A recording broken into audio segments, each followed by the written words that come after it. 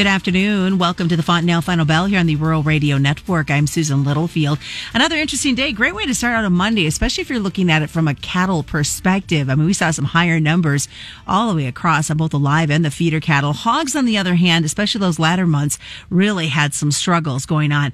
The corn was higher, but it was lower on the soybeans, while the wheat market kind of just saw a mixed type of bag. We're going to take a look at what's all happening in this trade today. Kyle Bumsted joins us with Allendale. And let's first talk about new contract highs in cattle. It's a good way to start a Monday.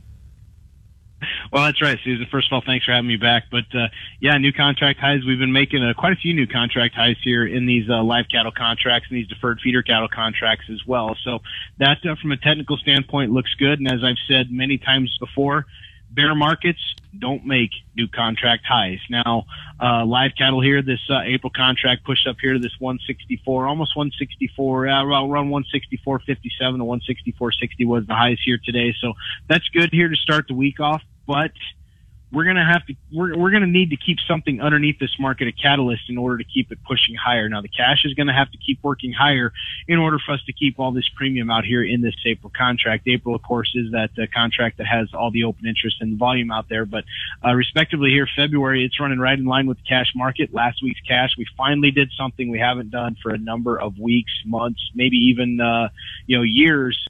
We started trading cash cattle on Friday night into Saturday morning, and we started trading 159 there late Friday afternoon, close to 5 o'clock in the afternoon. We traded in western Nebraska here at 159, and then on Saturday the trade started developing here in Kansas and Texas at 159 as well, and eastern Nebraska at 160.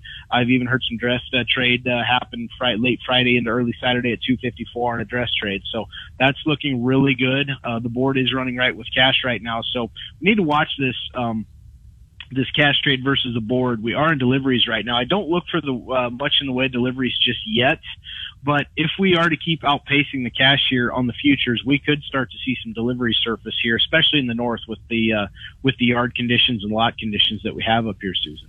So, are we going to run out of gas anytime soon on the way these cattle markets have been trading? Well, there is always that potential, the stairway up and elevator down is the way it goes, like one of my friends puts it. And yeah, we've been on a nice gradual stairway up, in this cattle complex, whether it's feeders or live cattle. And, it wouldn't take much here. There's some air underneath this market here. We could, set back here and try to reattract some buyers, some speculators to come back into this market. Now, given the fact that we had the ION issue here with them hacking, some servers and stuff like that last week, we weren't able to get a commitments to traders report, but wouldn't surprise me if we added to the long side here in the live cattle. And basically feeder cattle, looking at the open interest here over the last week or so, has been basically a lot of short covering, and that looks good, but we're going to need to keep this feeder cattle market. The prices keep pushing up here in feeders in order to keep this premium that the March futures has to the cash right now. And I was talking with some producers today down the Flint Hills, and they're talking about buying some calves here, some 6, 7, 8 weight calves. They can throw them out on grass this summer, and look at all that premium out there in those fall months. And some of them might just do it. They can pick up some carry out there in the futures, especially if they short them and they get them bought right up front here. There's some carry out there. There's some premium that could leak out of the deferreds if this cash market doesn't keep pushing higher in front, Susan. Can the cash market do it, though? It is possible. I can see that. Now, Oklahoma City today, they've had a really good sale going on there. Some instances, $10 higher with, certain classes of cattle. I've heard as high as $14 higher, but I don't know the cattle. I don't know the class, but, it is possible here. In the north, we're getting a little bit concerned here about our feed situation. Now, we've gotten some moisture, but we've got to get those cattle to grass. So grass fever is really, I think, going to start to take over here. And if we can keep some premium out there in those deferred live cattle contracts, although it's not always what you want to see is the premium out in the back end, you could see some optimism up here in the front end of the feeders trying to get some grass calves bought here. So we got that for the summer months. As you talk about this cash market, we knew that last week, as you and I talked Friday during the day, it was a push and a fight to get any sort of bids at the end of the week. Is it going to be the same this week? Are we going to wait till Thursday, Friday to see some sort of happenings? That's a very good question, and I'm going to stick my name out there, and I'm going to say no. They're going to probably start to try to buy some cattle here early this week because they didn't get enough cattle bought last week. Our show list this week is only up about 800 head. I had anticipated it being a slightly higher than that, given the fact they didn't get enough bought last week, I thought those cattle roll into this week, and I have talked to a few that have put a few more on the show list this week. So I think the Packers are going to try to come out early with a decent bid so they can try to get some coverage on here this week. And I don't think they want to wait until the end of the week here so they get some supply locked up. And nice to see the way we saw the numbers higher, especially from a feeder perspective, even with some higher corn numbers today. Yes, that's right. That's right. It was good to see feeders get up here, mid 190s here or low 190s here on the Aprils, and we got up to the upper 180s here on the March. That's good. Now May out there sitting at 195.5. That's looking like it's getting up there pretty good. I've had a lot of interest in getting some downside coverage here, not necessarily taking a marginal position, but a lot of people are looking at some sort of downside protection. As we've had this rally here, some of these calves are going to be coming out here late this spring that are going to be intended for grass. Some of these guys that have the lightweight calves now. Speaking of which, when you talk about grass fever, and I'm going to hit back on that last week in the very far northern plains there up in Montana, we saw some 350-pound calves bringing 3 1/4, and those cattle are going out west in California because they've gotten some rain out there, and they do have the grass fever. So those really, really, really lightweight calves, you can do a lot with them, and some of them still work at those levels because time is your friend there. You've got a lot of time with those cattle, and I think that's what some of those producers are looking at. Some exciting news for there. A good place to send them, get the grass, and build up some little bit of California agriculture at the same time.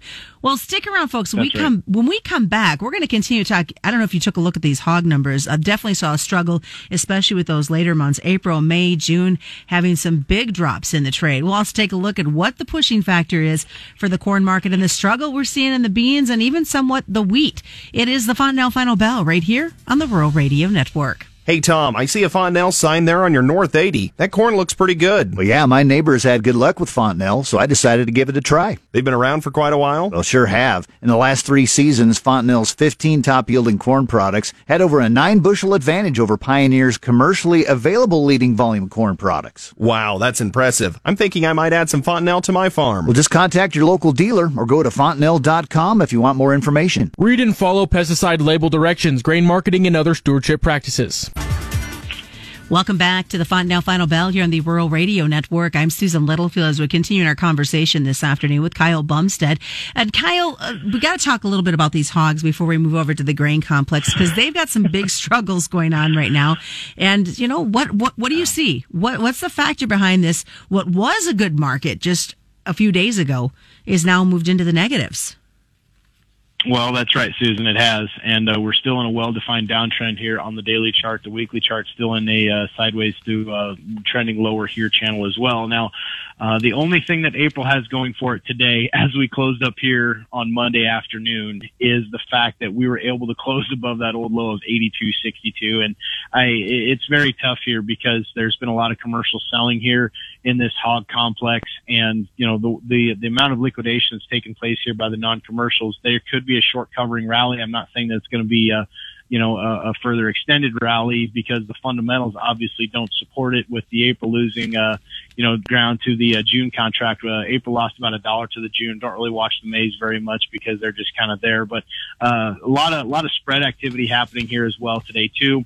The February contract, which it's winding down the shot clock here, it gained $3.80 on the April contract. So that says to me that the cash market might be getting ready to turn.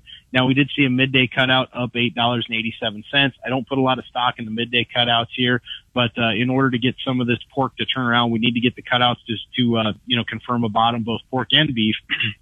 And then get the cash market and the hog complex here to confirm that it's put in a bottom as well too, Susan. All right, jump over to the livestock side. Let's start out looking at this. We're not going to spend a lot of time on it because it's a February report that doesn't get a lot of attention, but we got some friendly tones going into the USDA report. Is that kind of setting the stage for what we're seeing this week on the trade? Somewhat, I think. As far as corn and both soybeans go today on a Monday here, I'm going to chalk soybeans up to kind of a weekend weather hedging and coming out of that weekend weather in South America, probably a little bit more harvest progressed. And so you did likely see some commercials come in here and sell this thing as far as getting some hedges in place and whatnot. Now, we are kind of holding some technical support here in this March soybean contract. Now, in March, both corn, soybeans, and the wheats are in liquidation mode here as far as the funds getting out of their March contracts and going out to the deferred. So looking at the spreads, you could see some spreads get skewed here just based on volume of them rolling positions out. But the March corn contract, when you look at it, the cash corn index did improve during the month of January slightly. So that looks good. And that says, maybe we're going to be okay as far as a neutral report coming up here. I think the market's maybe got a lot of that priced in. Soybeans here, the basis there and the spreads are still inverted to look really good. And the basis is still at 5-year highs out there too. So somebody still wants soybeans, and most of that's been on the heels of the meal market. Argentina obviously being the world's bean meal go-to.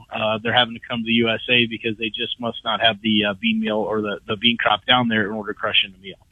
All right, what are you thinking about the Goldman Role? How's that going to be a factor this week? I think you're going to see a lot of spreads get skewed. The volume is probably going to move on out to the July contracts. Obviously, July is going to be a more popular contract to trade than the May corn or May beans or May wheat. Of course, May wheat, that's going to be the last old crop wheat, so July is going to be the focus there. Speaking of which, probably need to keep closer tabs on that July Kansas City wheat down there around that 830 mark, and we did get up to some resistance levels here, close to 870 here today. Not saying I'm bearish, but we need to see those push higher. The March Kansas City wheat, we did run into some technical resistance here Friday around that 890 to 895 level, and that set us back here about 20 cents, this 876 level. But that Kansas City wheat contract, we are seeing some bull spreading out there. The July is gaining on the September here, so someone's out there thinking as far as the commercial side that we're probably not going to have a huge wheat crop. We're going to have a wheat crop, don't get me wrong. I listen to it every year about how the wheat crop is terrible and we're not going to raise anything, and by the time we get there, we've got a crop. But the commercials are a little bit nervous because they've got July bid about 3/4 of a cent to a penny over the September, so that's saying they're wanting to get some coverage right now. Well, the truth will be in the pudding as we start to see those southern plains. I mean, they're getting some moisture, but they start to warm up and we see emergence. And as that continues north, that probably will give you a good telltale sign, and the markets will probably react pretty quickly. That's right. They should. Now, I don't put a lot into the wheat ratings like a lot of the trade and talking heads do because it means nothing. There's no correlation between ratings and the final result as far as the crop goes or end result in price. So, they could see some ratings get, skewed a little bit here or there. But yes, once we get in there and we start to see what this crop really looks like, as far as, July, we start to get some harvest going, then we finally figure out what this crop has. We also need to keep our eyes on, Russia, Ukraine. Not really sure how that ball's going to really drop or what's going to really, be the end game there. But that's still going to be something that needs to be watched as far as exports out of the Black Sea region. Real quick before we wrap up, South America weather, it's still pretty dry in Argentina. That's right. It is.